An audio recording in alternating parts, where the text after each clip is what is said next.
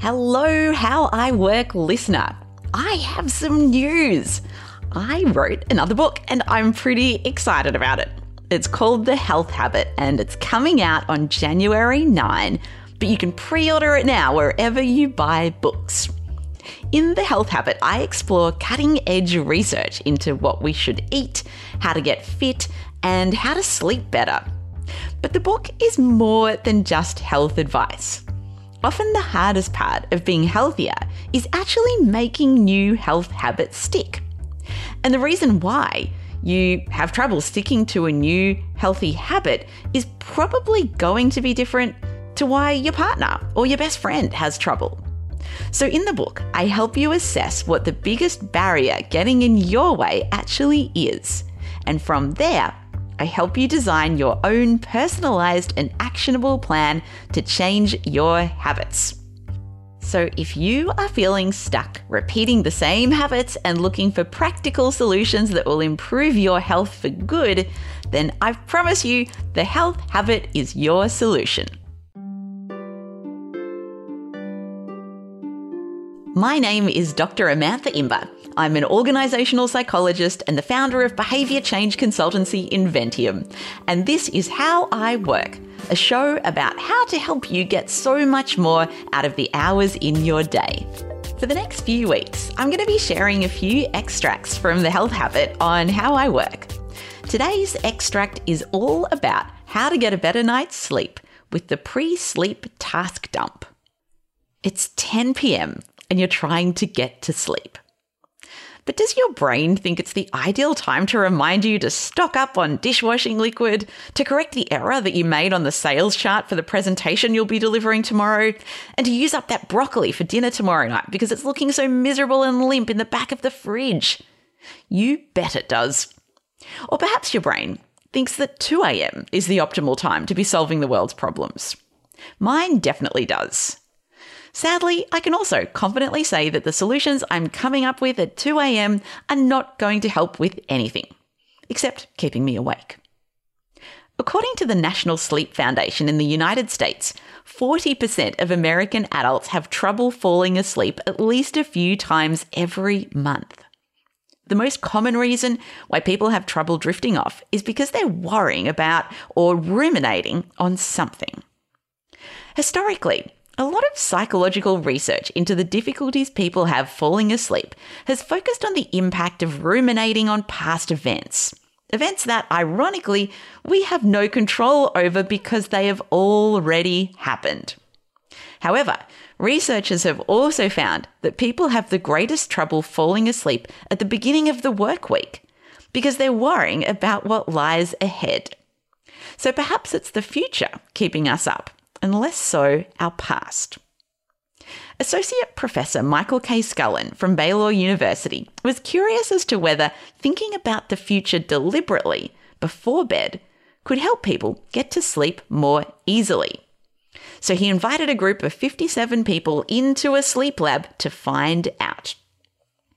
Before it was time for lights out, half the group were asked to spend 5 minutes writing a to-do list of tasks they needed to complete in the next few days, what is known as a future-focused list. And here's the instructions that they were given. We'd like for you to spend the next 5 minutes writing down everything you have to remember to do tomorrow and over the next few days. You can write these in paragraph form or in bullet points. Use all 5 minutes to think and write about tasks you have to complete tomorrow and in the near future, even if few are coming to you. The other half of the group were given similar instructions, except they were asked to think about activities that had been completed that day and during the previous few days. A small but important difference. You see, a problem with past research that has examined strategies to help people fall asleep faster is that it has relied on self-reporting, whereby participants estimate how long it took them to fall asleep. And you can probably imagine that this data is full of errors. How on earth can you know exactly when you fell asleep? It's like trying to pinpoint the exact time you were rendered unconscious by a magical spell cast by a wizard in training from Hogwarts. Instead of self-reporting, Scullin hooked people up to a sleep monitor in the lab to obtain an overnight polysomnography recording. So researchers had an accurate read on how long it actually took people to fall asleep. Scullin found that people who wrote their to-do list, as opposed to a to-done list, focusing on the past, fell asleep significantly faster. And in addition, those who included more specific details in their to-do list fell asleep more quickly. The reason the intervention was so effective is that our minds are filled with countless thoughts that, if left unchecked, can spiral out of control and wreak havoc on a good night's sleep. It's akin to unleashing a pack of excitable Jack Russell puppies at the dog park, each with liver treats dangling from their tails. The result? A frenzy of adorable chaos, although in the case of your thoughts, not so adorable. When I spoke to Scullin about his research, he explained to me, there are so many people who tell me that they can feel really sleepy during the day, but the moment their head hits the pillow when they want to go to sleep, that's when they feel more alert than ever. One of the key reasons this happens is because after finally switching off the lights, for many of us, it's the only time that we are without distractions, especially those of the digital variety. And those distractions, yes, you smartphone, are highly effective at keeping all our worries, ruminative thoughts, and the unfinished list of things we still need to do at bay. When you remove all those distractions, guess what you're left with? A tsunami of stress. If you don't do anything to combat it, then your mind's just going to cycle through it, Scullin points out. And at first glance, it seems like our brain is doing something bad to us. If you have an unfinished task, it stays at this heightened level of arousal. But really, our brain is doing us a favor because it's like, you did not finish this. We don't want you to forget it.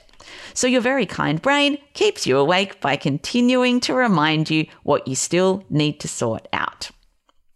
As our brains have evolved over hundreds and thousands of years, they unfortunately didn't anticipate the 21st century's demands, where we could be working at any time of day. For a lot of us, we never truly switch off. I know while I was working on this book, even when I wasn't typing at my computer or conducting an interview or reading research papers, it was constantly in the back of my mind and would frequently pop into the front of my mind, almost always at opportune times, such as when I wanted to sleep. The trick to circumventing this problem is simple. Write it all down. Scullin says that when we write something down, we signal to our brains, it's okay, stop reminding me because it's been offloaded. And as an added benefit, when we write things down, we often move from rumination into solution mode. And the more specificity we can apply when writing down unfinished tasks or thoughts, the more at peace our brain will feel. And thus, the more likely it is we will fall peacefully and easily to sleep with not a single Jack Russell puppy in sight. Put this into action. Step 1, 30 minutes to 1 hour before bed, grab a pen and paper. Please don't grab your phone, as it's too tempting to open up digital distractions that will suppress what's on your mind, thereby defeating the purpose of this strategy. Step 2, write down all the things you didn't finish today and the tasks you need to complete tomorrow or in the next few days. And remember, the more specific, the better. For example, instead of noting down create presentation for meeting, you could instead write 1, collate data from report X, Y, and Z. 2, present the data in graphs or charts. 3, insert the graphs charts into a PowerPoint presentation for write commentary on the data. Step 3, if some of your unfinished tasks involve thinking about solutions, feel free to write those down too. Step 4, while Scullin's experiment asked people to spend 5 minutes on this task, don't worry too much about how long it takes you. If you're done within 2 minutes, great. And if it takes you 20 minutes, that's fine too. Step 5, repeat nightly. If you found today's episode useful, then I guarantee you will love my new book, The Health Habit. Search for The Health Habit wherever you get your books and pre-order your copy today. Thank you for sharing part of your day with me by listening to How I Work. If you're keen for more tips on how to work better, connect with me via LinkedIn or Instagram. I'm very easy to find. Just search for Amantha Imber. How I Work was recorded on the traditional land of the Wurundjeri people, part of the Kulin Nation. I am so grateful for being able to work and live on this beautiful land, and I want to pay my respects to elders past, present, and emerging. How I Work is produced by Inventium with production support from Dead Set Studios. And thank you to Martin Imber, who did the audio mix and makes everything sound better than it would have otherwise.